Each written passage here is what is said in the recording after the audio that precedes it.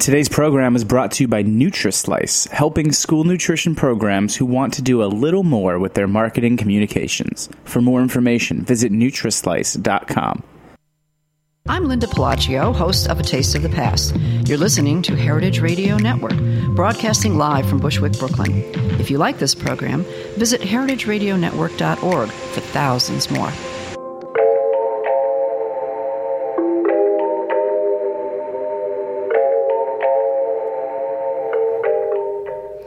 Welcome to Inside School Food on the Heritage Radio Network. I am Laura Stanley, bringing you more shop talk about progressive solutions in K-12 food service. If you've been keeping up with the show in recent weeks, you know that we recently wrapped up with a suite of episodes in honor of Farm to School Month 2015. These naturally focused on regional supply chains and smaller scale solutions. But most school food continues to flow through national supply chains, and we will likely always rely heavily on large national scale producers. So, shouldn't we try to get to know the big guys better on Inside School Food? I think that we do. Our last episode was with Lisa Feldman, who is Director of Culinary Services for Sodexo USA, and she got us off to a great start with a really engrossing discussion about how her company co-develops lower sodium, cleaner label products and menu applications with some of the biggest processors serving K-12. So today's conversation is a sequel to that one. I'm really pleased to be joined by two industry veterans from companies that are familiar to school food service professionals across the country.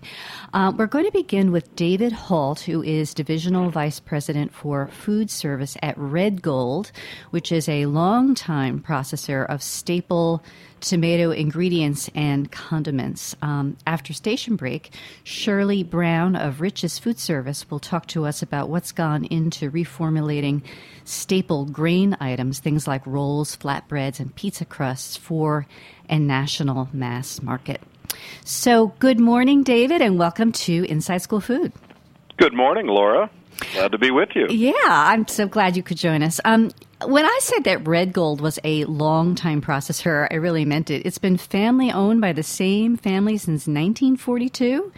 And the company, this is what tell me if I got this wrong, but I read that the company now buys up to 80% of the tomatoes grown in the Midwest. Is that right? That's correct. Yeah. Red Gold is a family-owned corporation that was one of the original tomato canners in Indiana. Mm-hmm. Most people don't know that canning tomatoes started in Indiana, and at one point there were over 100 tomato canners, small canners in the Midwest. Uh-huh. Unfortunately, there's very few left, and Red Gold is very much a surviving tomato processor canner. Yeah. And we are responsible for purchasing most of the tomatoes grown. Well, and you process them into very familiar kinds of foods like canned tomatoes, tomato paste, juices, sauces, salsas, ketchups, and so forth.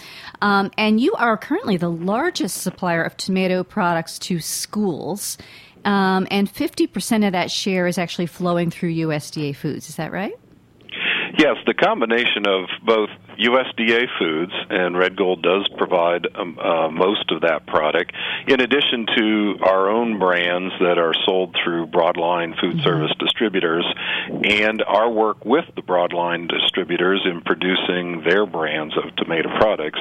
Red Gold actually is, if not one of the largest tomato suppliers to schools. Mm-hmm. And certainly we are the largest working with USDA with commodity processing. And the commodity for our products happens to be tomato paste. Mm-hmm. And tomato paste is a very important ingredient in a number of the items that we produce and market to K-12 schools. I want to talk a lot about tomato paste in a little bit. As we know, there's been a lot of conversation about tomato paste in our world. But first, I just want to say a little bit about you. You've spent 18 years at Red Gold, so you serve as a senior level executive. But as you told me, you're pretty intimate with the contents of every ketchup packet and spaghetti sauce jar. Well, one of the great things of working for a privately held company is that all the executives wear multiple hats. Mm-hmm. And I actually was brought to Red Gold 18 years ago to help develop our food service business. Mm-hmm. We were primarily a retail company, and I had spent the first 17 years of my career working for very large food service companies, and took the opportunity with Red Gold to build a food service division. And one of the segments that I had identified very early where Red Gold certainly could make a difference was the education segment, primarily K-12 schools and also college and universities. And we've actually expanded that. We actually have a K-12 school team of professionals that are dedicated to that segment. And, one of the best things we did was hire an industry expert. Her name is Jody Batten, and she has really helped our company lead in our category and really work with the school districts to address some of their business needs because of the changing USDA meal patterns, and how can we be a strategic partner rather than just an ingredient supplier. Right. So let's talk about that. You, like every other processor serving the school market, has had to do a lot of work to come into compliance with the new nutrition rules mandated by Healthy Hunger-Free Kids Act. I mean, what would you say is the primary reformulation challenge for the tomato sector? Well, this is an easy one. Let's face it. Kids love products made from tomatoes. They love spaghetti, they love pizza, they love salsa, and quite frankly, a lot of the items that the schools bought before were the standard formulations that somebody would find in their retail grocery store. The kids would eat it at home, and they would eat the same things at school. However, tomato products historically have had a lot of sodium in them in retail and in food service. And so one of the things that became very evident to us very early with the new USDA meal pattern was the significant reduction in sodium. And so in order for the schools to continue serving items that kids really enjoyed eating, it became clear that we had to significantly reduce the sodium in our product offering. And these are those same items, whether it was a spaghetti or a marinara sauce for pasta or dipping, or whether it was a pizza sauce or even condiments, ketchup and barbecue sauce. Yeah. And so that was our challenge. And so we did about 9 to 10 years ago. We attacked this opportunity with a lot of Red Gold has a lot of food scientists that work for our company. And so we really addressed the sodium that is in our products and tried to come up with ways to have great-tasting foods, which is always the number one criteria, but significantly reduce the sodium. And fortunate for Red Gold, we were able to identify a number of ways to significantly reduce the sodium. Yeah, so that's what I want to hear about, I'm sorry to interrupt you. You were going to say so much so... Well, and I'll give you a really great example, is... spaghetti and marinara sauce, a general serving size is 1/2 cup. And if you were to buy those products in the grocery store, they have nearly 500 milligrams of sodium in a 1/2 cup serving. And so what we have done is we've reduced that to the point where they are now classified as low sodium, 140 milligrams per 1/2 cup. So this is nearly a 70% reduction in sodium. But what's most important, you can take sodium out, but the product still has to taste good, or else the kids or adults, for that matter, really won't eat those products. So that's where we've really addressed. So and I would love to know some of the tricks of the trade. How do you take the sodium out and keep the flavor in? Because there's some cool stuff going on here. There is, and one of the things, the first step was how much gratuitous sodium is in these products. How much could you reduce and actually not change the flavor very much at all, but have a significant reduction in sodium. And 9 years ago, ourselves and other tomato processors actually participated in the state of New York at a retail initiative to voluntarily reduce sodium by 15%. And we actually achieved that and reduced sodium and didn't have to do anything other than just reduce the amount of sodium. So nobody noticed, in other words. Yeah, and no one noticed from a flavor standpoint. Once you start reducing the sodium further than that, then you do need to do reformulations. And we did do reformulations in spaghetti and marinara and pizza sauce and salsa and ketchup. And one of the simple ways, was removing sodium and replacing it with potassium chloride, which does give a lot of the characteristics from a flavor standpoint. However, it does have its own flavor, and sometimes you have to mask that flavor with other spices or other means with potassium, if you use potassium chloride. Right, and Dave, I just want to interrupt you for a minute. You can use less sea salt and get the flavor that you would from regular salt. So a lot of our formulas, we went to sea salt, we added potassium chloride, and that got us most of the way there, but quite frankly, not all the way to where we wanted to create low-sodium products that taste great. Yeah. So Red Gold went one step further, and we have identified a key ingredient that is really a highly concentrated tomato. Most people don't realize this, but a tomato is, when you purchase a whole tomato, whether a produce tomato or, in our case, when we grow it on our farms and process it from our farmers, a whole tomato is 95% water. And so there's 5% tomato solids in there. So the challenge always is processing tomatoes is to concentrate it so that you can use it and make products. Just like at home, you cook down tomato sauce to make it thick and rich. So we do that on our side, and in addition to cooking down tomatoes, we also use tomato paste, which is already, we've evaporated off a lot of the liquid, and we have a concentrate of tomatoes. But there is a process that you can actually further concentrate it by using a centrifuge system. And we've discovered this key ingredient, and what it does is add intense tomato flavor and sweetness. And if you take away the salt, you don't miss it because of this intensified tomato flavor. Yeah, and that's really like the coolest thing. Of all the things that you've told me about how you've done that, that's the coolest thing. So basically, you're reinstating some of that sweetness. And I wanted to say earlier that potassium chloride, I'm not sure that all our listeners know that is actually a natural mineral. It's a salt. It's just not a sodium salt. And the issue with it, it's perfectly safe, obviously, but the issue with it is that it does impart some bitterness, and that's what you're kind of working with the added spices and the tomato concentrate and so forth, right? Absolutely. Right. And then you talked about sea salt, and here's an interesting factoid that I didn't know before I talked to you, and that is that the same amount, like a sea salt is actually saltier per volume or unit, and so you get more of a salty flavor with it. However, it adds cost, so that's an issue in developing products for schools.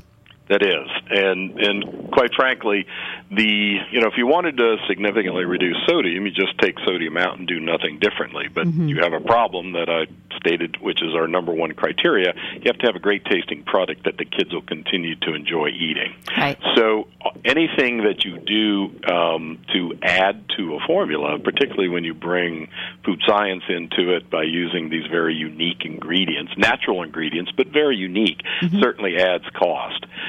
So that was definitely our challenge with sodium.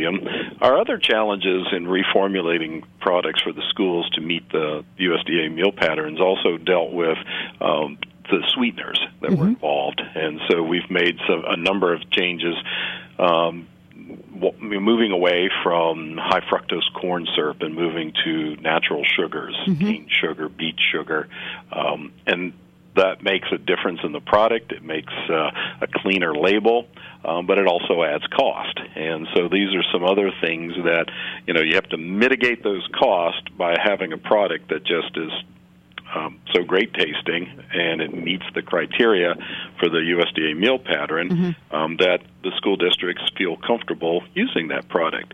The other thing that is really kind of unique to our products that we have an advantage with tomatoes is the sheer fact that tomato paste, because I shared with you before, when you concentrate whole tomatoes, tomato paste really delivers a lot of nutrition for a small amount of product.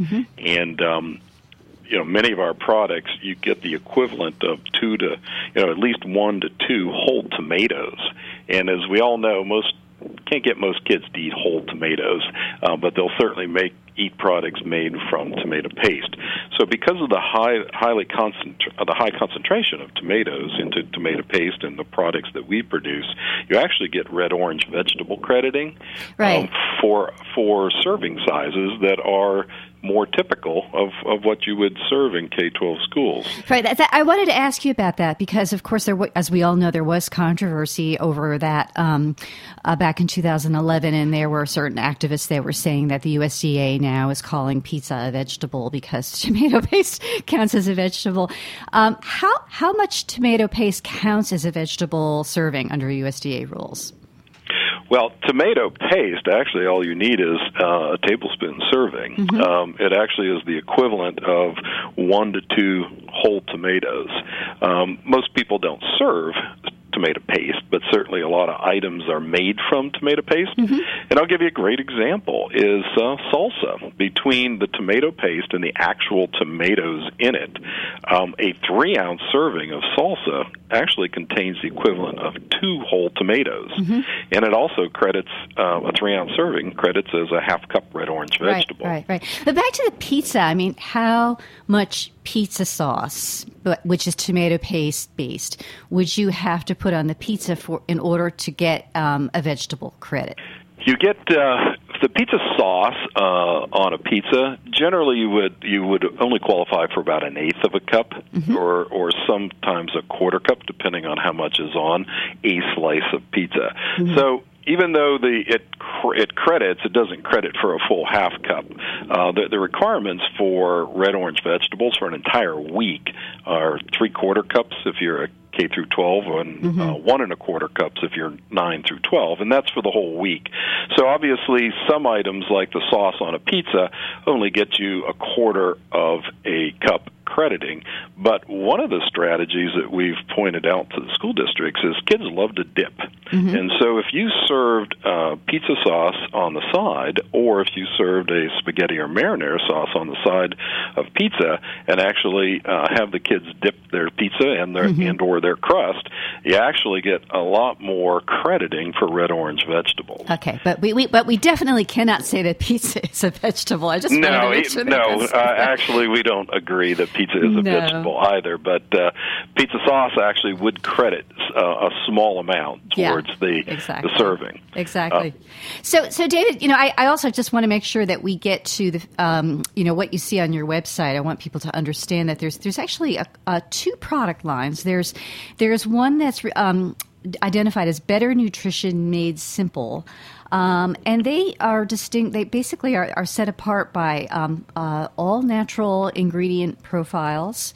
Like, for instance, I'm looking at your spaghetti sauce label, and it says tomato concentrate, sugar, less than 2% of soybean oil, potassium chloride, which we talked about, onion powder, spices, salt, citric acid, garlic powder, vitamin C, black pepper, vitamin E, natural flavor, vitamin A. I mean, that's it. It's all good stuff. Are these items available via USDA brown box? Well, that's a good question. We actually did create an entire lineup of products mm-hmm. that we call nutritionally enhanced. And they're nutritionally enhanced because they're low sodium. They are fortified mm-hmm. With vitamins, actually A, C, and E, as and classified as a good source. Mm-hmm. And then finally, we've replaced any of the high fructose corn syrups with simple sugars. Right. So those are the things that we did. USDA foods, unfortunately, their specification is for low sodium.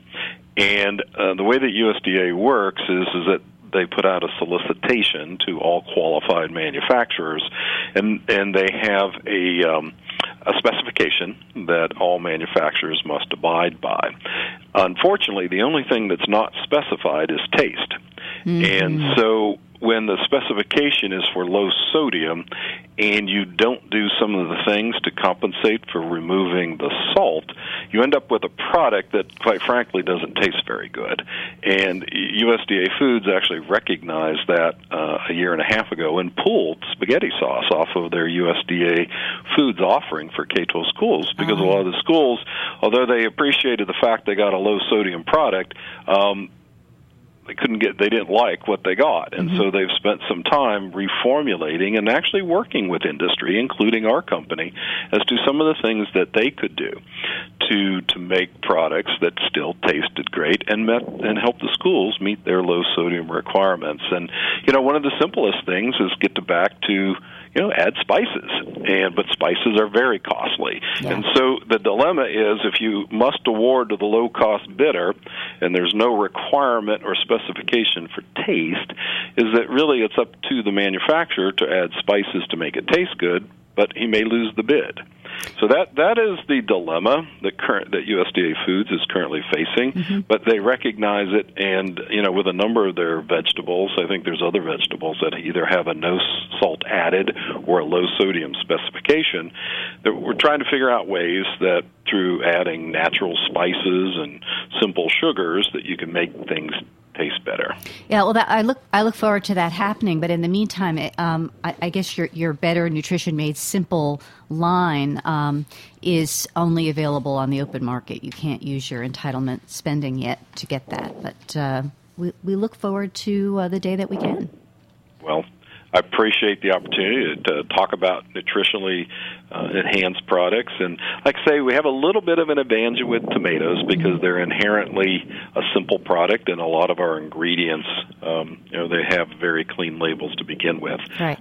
Not quite the challenges that some other categories have. Which we are about to hear about. Yeah. So you don't have big concerns about Target 2. You're pretty much there already, right? Absolutely. Okay. Our foods actually all qualify as low-sodium products, so we're prepared to help the school districts meet Phase 2. Yeah, great. Well, David, this has been a great learning experience, so thank you so much for talking tomatoes with us today. My pleasure.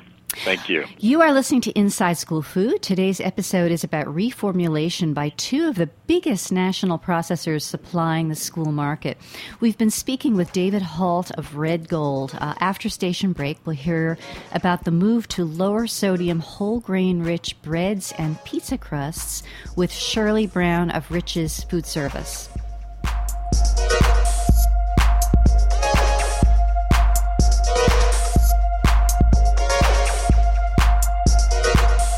Today's program was brought to you by NutriSlice. NutriSlice wants to see you succeed. They help school nutrition programs who want to do a little more with their marketing communications. NutriSlice is all about helping people increase their nutrition IQ. Their products are designed to engage, educate, and inspire greater levels of personal wellness. Whether you're interested in communicating the virtues of your nutrition program, upping your game in the fight against childhood obesity, saving money, or becoming more innovative, NutriSlice has the tools for you. They can help you reduce food waste by getting kids excited about eating healthy foods. Is your program serving healthy foods but not getting the credit it deserves? NutriSlice can help you communicate all the great things you're doing to parents, students, school administrators, and the community. They can also help you gain critical customer insights to your business. They've worked with the most innovative school nutrition programs in the country, big and small, and their experience speaks for itself. Get in touch today to see what NutriSlice can do for you. That's NutriSlice.com. Hey, this is Erica Wides, the host of Let's Get Real, the cooking show about finding, preparing, and eating food on Heritage Radio Network. And I have been a host on Heritage Radio Network since almost day one, because Patrick Martins and I go way back to Slow Food in New York when he was running Slow Food. And he got in touch with me one day and he said, "Hey, I'm starting a radio station. I hear you've been doing some radio." And I said, "Oh my God, can I have a show?" And he said, "How much time do you want? An hour?" And I said, "Let's start with half an hour." And it's been half an hour a week ever since the spring of 2009. So that's a long time to be sitting here in this station talking every week, 30 minutes. And as you know, we've had many, many more hosts and many, many more shows since then, and we've grown to be a major presence in independent internet radio. But we need your help because we are supported by you, our listeners. So you need to check out our new website, heritageradionetwork.org, and click on that little beating heart and give us some love. We need you to become a member and support us so that we can keep doing this for many, many more years to come. Welcome back. I just have to say I really love Erica's show. You might want to check it out. And I fully agree with her. Inside School Food would not be here for you if it weren't for the technical resources and amazing staff support they offer us. So as Erica said, to give, go to heritageradionetwork.org and click on that beating heart. Any amount, small or large, is much appreciated. So we are back with Shirley Brown from Rich's Food Service. I decided to start today's conversation about product reformulation with processed tomato items because the companies that produce them for the school market have had a much easier time of it than, for instance, the large processors that manufacture breads and pizza crusts. So Dr. Shirley Brown of Rich's Food Service will do her best to introduce us to what is and continues to be an enormous and really fascinating set of technical challenges. Shirley, I'm so glad you could join us today. Oh, thank you, Laura. I'm glad to be here with you and have enjoyed listening to David talk about the Red Gold experience as well. They have a lot of similarities. It's true, but doesn't it sound easy compared to what you have to do? It does, yes. You're looking at one vegetable and what you have to do to work with it. When you get into the bakery side, we had several different challenges that came, but Rich's was certainly up to it. Yeah. So I just want to introduce you briefly. You're something of an iconic figure in this industry. You've been for Rich's for 41 years. That's correct. And now you are Director of Product Training, so you're familiar to, I think, probably thousands of school nutrition professionals who have participated in your in-service seminars on baking and menu planning and nutrition. And I just wonder how many of them know that you were practically born to the trade. You want to tell us about that? Probably. My grandmother was in school food service. She was, in fact, the first school cook and baker that we had in the school where I attended, and actually started the food service program for us in that little rural school that we had a lot of migrant children that came through the program, and there was a great need for feeding them. And so my father happened to be on the school board at the time and was instrumental in getting the program into our schools, and then my mother also joined and became the school baker, and so they both retired from school food service, and I just always went straight to the cafeteria when I went to school. Wow. I thought that's where everybody did. Well, and so now here you are with a doctorate in food and nutrition, and you are working on product development for millions of children, which is a big change from what they did. Absolutely. Yeah. Absolutely. And how big is Rich's presence in school food service? Oh, my goodness. We, because we're a frozen food manufacturer and we go through distributors throughout the nation, it's sometimes hard to really tell how many we are servicing, but well over 10,000 plus schools, use some of our variety of products. We have such a wide variety of products in our line. And we, like Red Gold, have a dedicated sales team for the K-12. In addition to that, they are trainers. We train them. That's part of my job, is to provide them with the information they need to help our customers use our products in their menus and find different ways to incorporate them to meet the regulations. So I'm kind of the key in between USDA regulations and our school team, and putting together programs to help them go out and train our customers to use the products. And they do. They go right into the kitchens and work with the people. It's a lot of hands-on training. Right. So as you said, Rich's makes a wide range of products, and I think people are familiar that there's a lot of things you make for breakfast and a selection of heat and serve lunch entrees. But for today, let's stick with the savory, staple, whole grain rich items. So the rolls, the pizza crusts, and the flatbreads. I believe everything that you make is sold frozen, so it's either par-baked or sold as a dough. Is that right? Primarily, yes, in that category it is. That was one of the things that, I saw many years ago, the need for it in the schools, because we had frozen doughs. And, again, when my mother and years after that, they were baking from scratch. They were using commodity flours and commodity ingredients and making things from scratch. And here was a way we found to offer a dough product that you could bake from scratch. It's a speed scratch method, but also having the control of your portion size, which I knew was important when you were planning menus, and giving variety to the children. And there's nothing like something fresh coming out of the oven. It just turns on the appetite. So when a school can be baking, it just permeates throughout the school and really does turn on the appetites for the kids, so they brings them to the cafeterias. So that's where I think that we had been manufacturing, dough products for a long time, and there certainly was something that I saw appropriate for schools, and showing it to them and seeing the excitement again that they could come back to baking, because a lot of them had gotten away from that because they didn't feel they had the skill levels. But with the frozen dough, you can quickly train someone to do a good job, and that's what I've been doing for over 40 years with the products. Yeah. So at some point, not that long ago, you had to simultaneously introduce whole grain, 50% whole grain into formulations while reducing sodium at the same time. I mean, is it possible to separate these challenges, or do they kind of work together as a piece? Well, they actually do. In the baker products, they do work together as a piece, because sodium is such an important part of the formulation when you're doing a bakery product.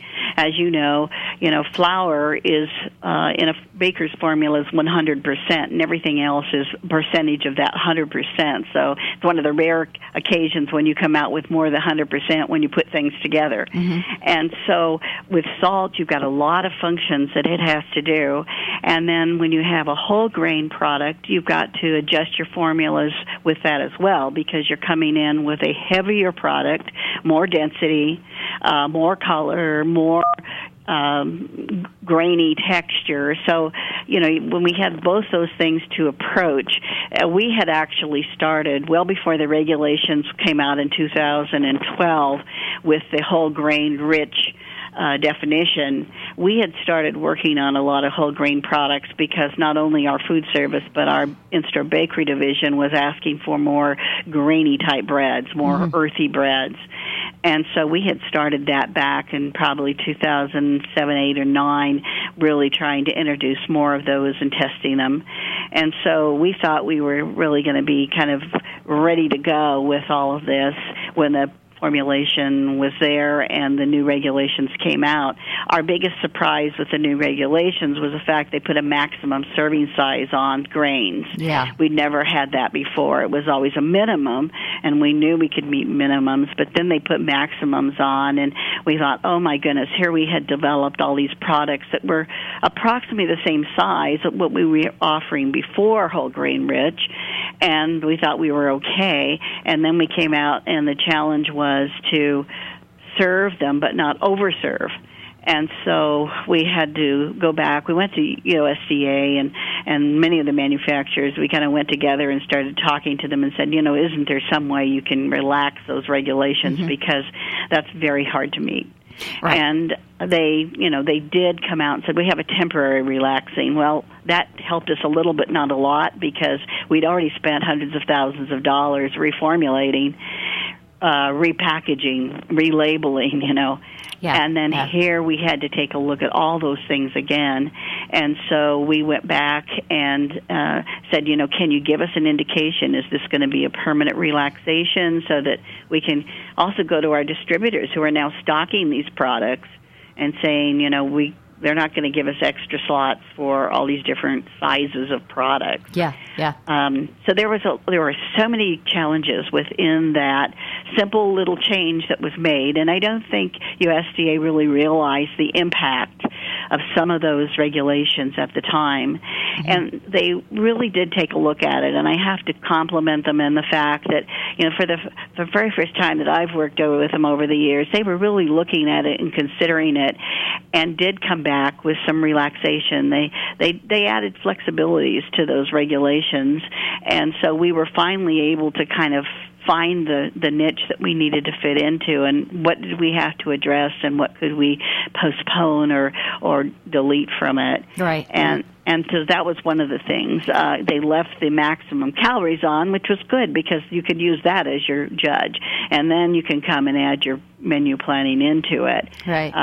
So this is just a piece of plus. A very, very complicated package of things you had to deal with. I just want to backtrack a sec, just for listeners who don't bake. You told us that salt is very important. Can you tell us why in a yeast bread item you really need sodium salt? What does it do?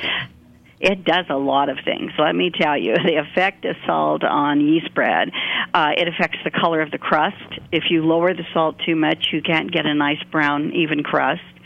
It also affects the symmetry or the form of your loaf so that your corners kind of get rounded on the bread instead of a nice little sharp corner. And then it also, what we call the shred of the bread. If you've ever looked at a loaf of the bread, on the side it looks like shredded wheat. Well, that shred or that break on the bread goes wild, so you get a real rough-looking texture.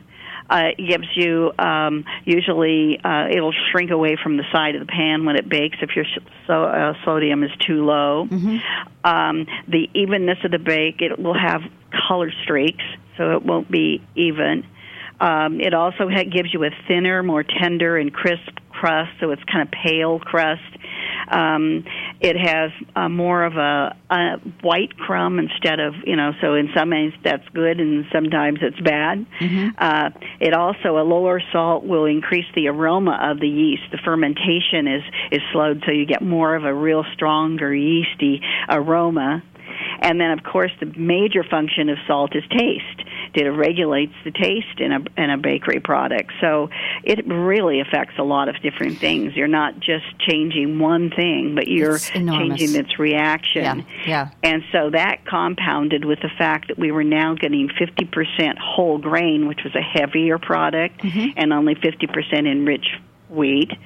So you had to balance that out.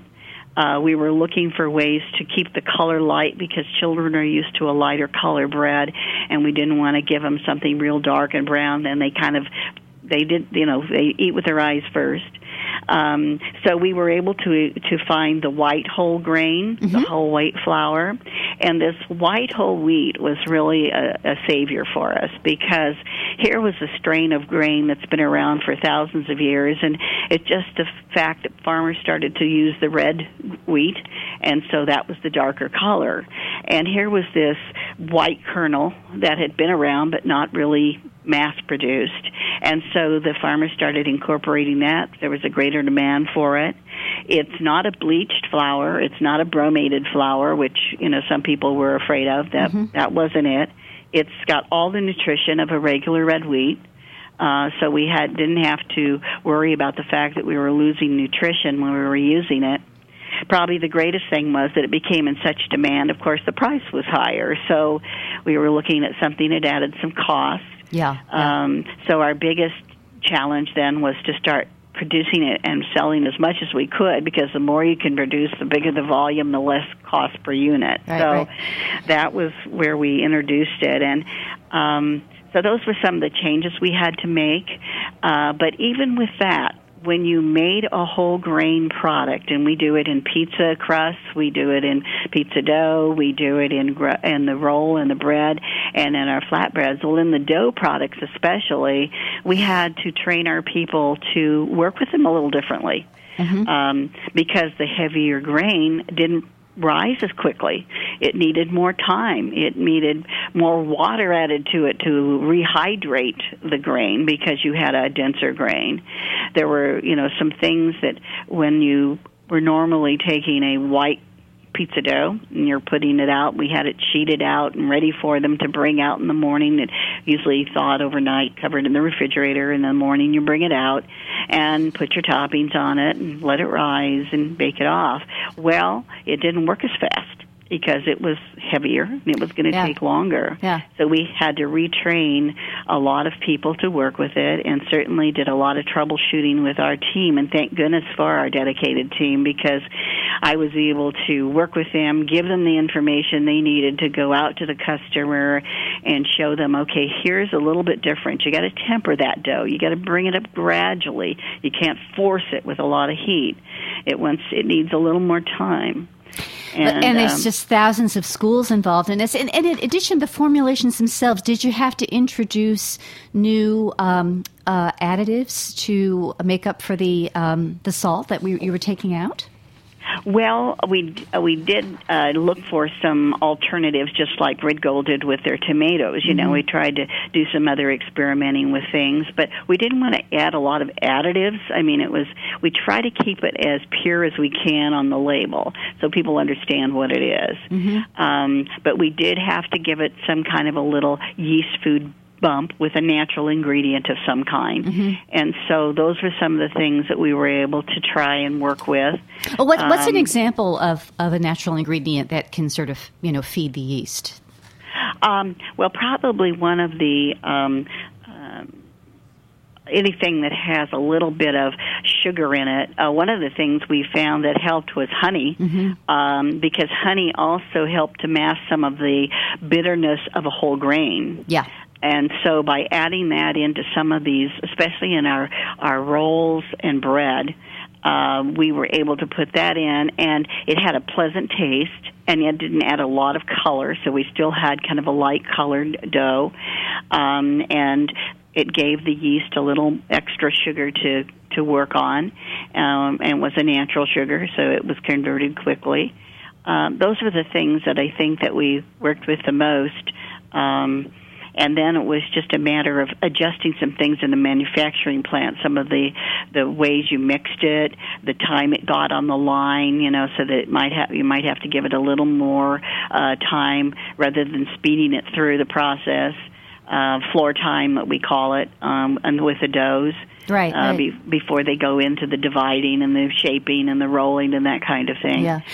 That was all part of the things that we could do and adjust. How long did all this R&D take? Oh, it was several years, actually. We took... we've gotten better because we've found some of the ways to, adjust it more quickly. But in the beginning, you were looking at probably a couple of years on pizza doughs. I think they were probably some of the more sensitive ones. And I think we worked with people like the Sodexo people that I think Lisa mentioned in her broadcast with you. They were willing to test a lot of the product. And so we worked with them. But it took a couple of years to really get it to the stage that they felt comfortable with. And now we're doing our turnaround is much quicker because we've gotten used to some of these different kinds of ingredients that we can use, the different methods of mixing, how much time we need to give it on the floor of the production, and that kind of thing. So, it has cut our time back, and we're bringing things out faster now if we do need to introduce a new product. Yes. But you've certainly illustrated how complex this is. And I have to say that, the USDA asked industry to make dramatic changes in sodium and whole grain content at the same time that consumers really began asking for more natural ingredient profiles in school food. And as we know, there's no definition of natural, at least not yet. The FDA just announced that it's accepting public comments on this topic, whether or not we want a natural label. But in the meantime, some K-12 processors are tackling us on our own, as we heard from David Rich's Red Gold is. But what is Rich's approach to this challenge?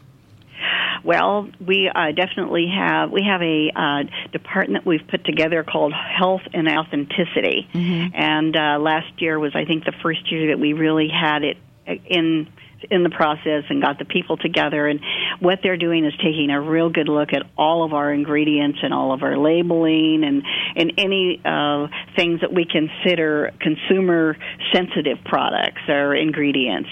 And those are things that the media has brought to everybody's attention. We've removed things like caramel color from a lot of it because that wasn't sounding natural. Bromate, of course, is out. We're not using that. Things like MSG and L-cysteine and like potassium sorbate and things like that we used to put in it years ago, and some of them, we've taken out over the years, and others, now they're on the list, So in other words, they're on the list to take out.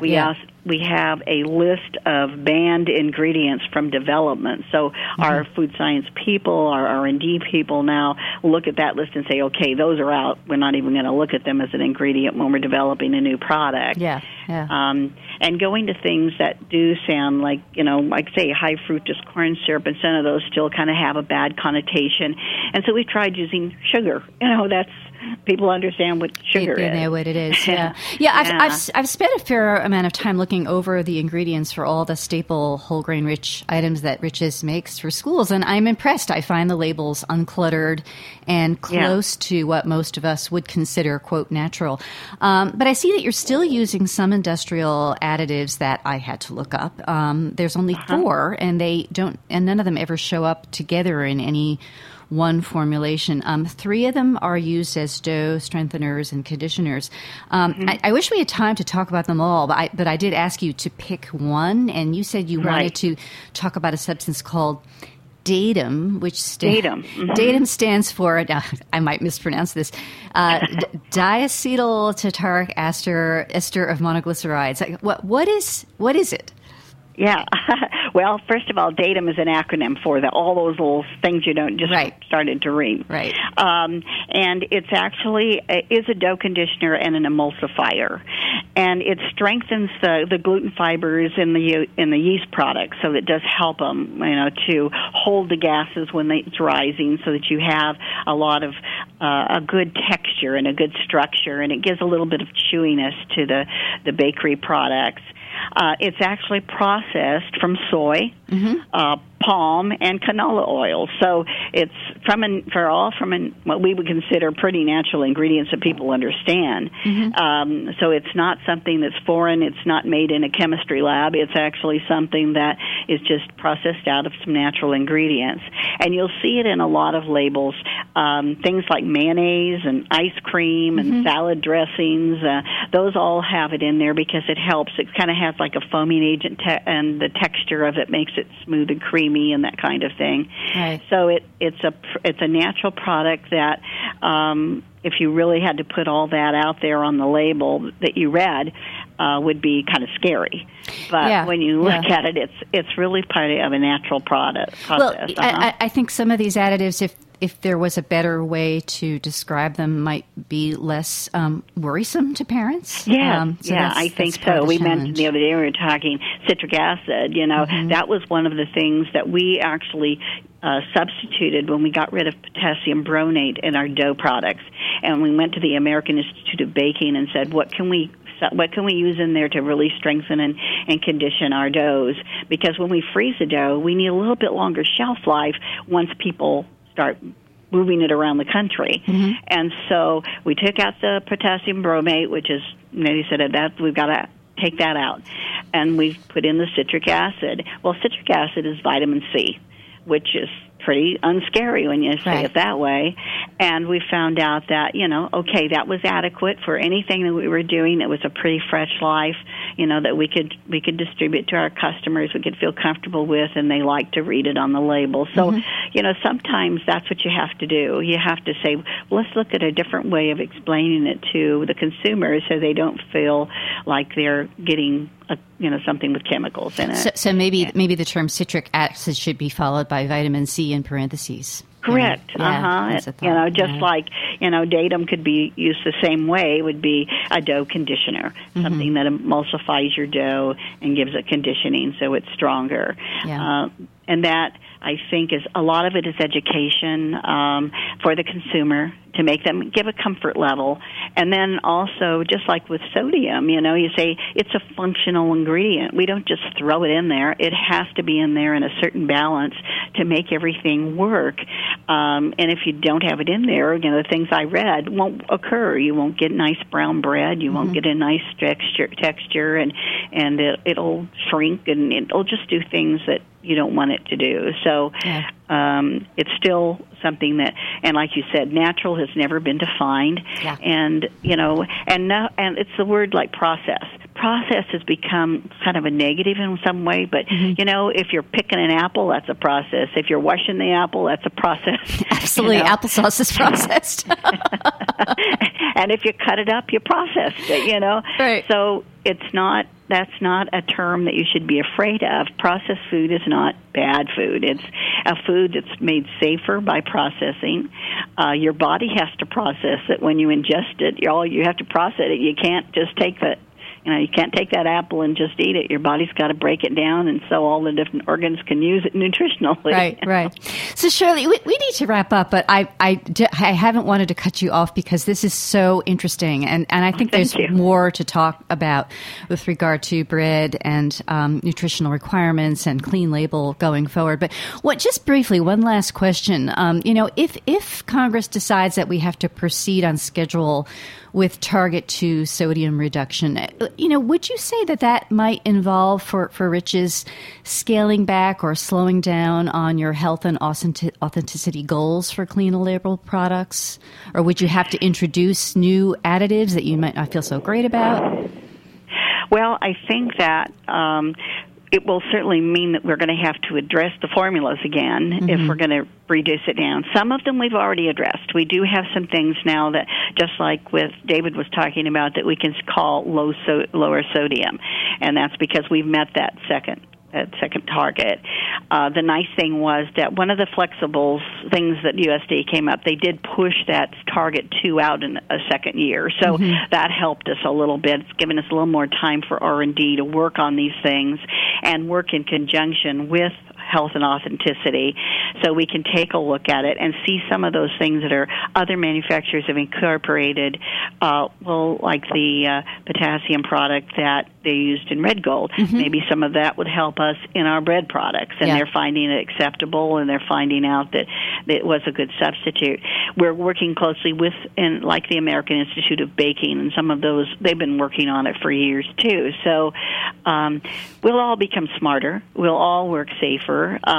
We certainly want, our children to be fed the healthiest food they can have, and we have a common goal in that response, and I think that's what's nice. Rich's also is a family-owned company. We're very concerned about doing the right thing with our customers, and so, that's where we figure our rich experience with them is making that a partnership, and we've found over the years that that's what's worked for us and what has made us one of their preferred customers, for them. So, It will be a challenge, but we'll meet it. That we are confident. Okay, well, that's encouraging to hear. And, again, I feel like we only scratched the surface today, but we're off to a great start. So, Shirley, thank you so much for introducing us to the business of industrial scale bread baking today.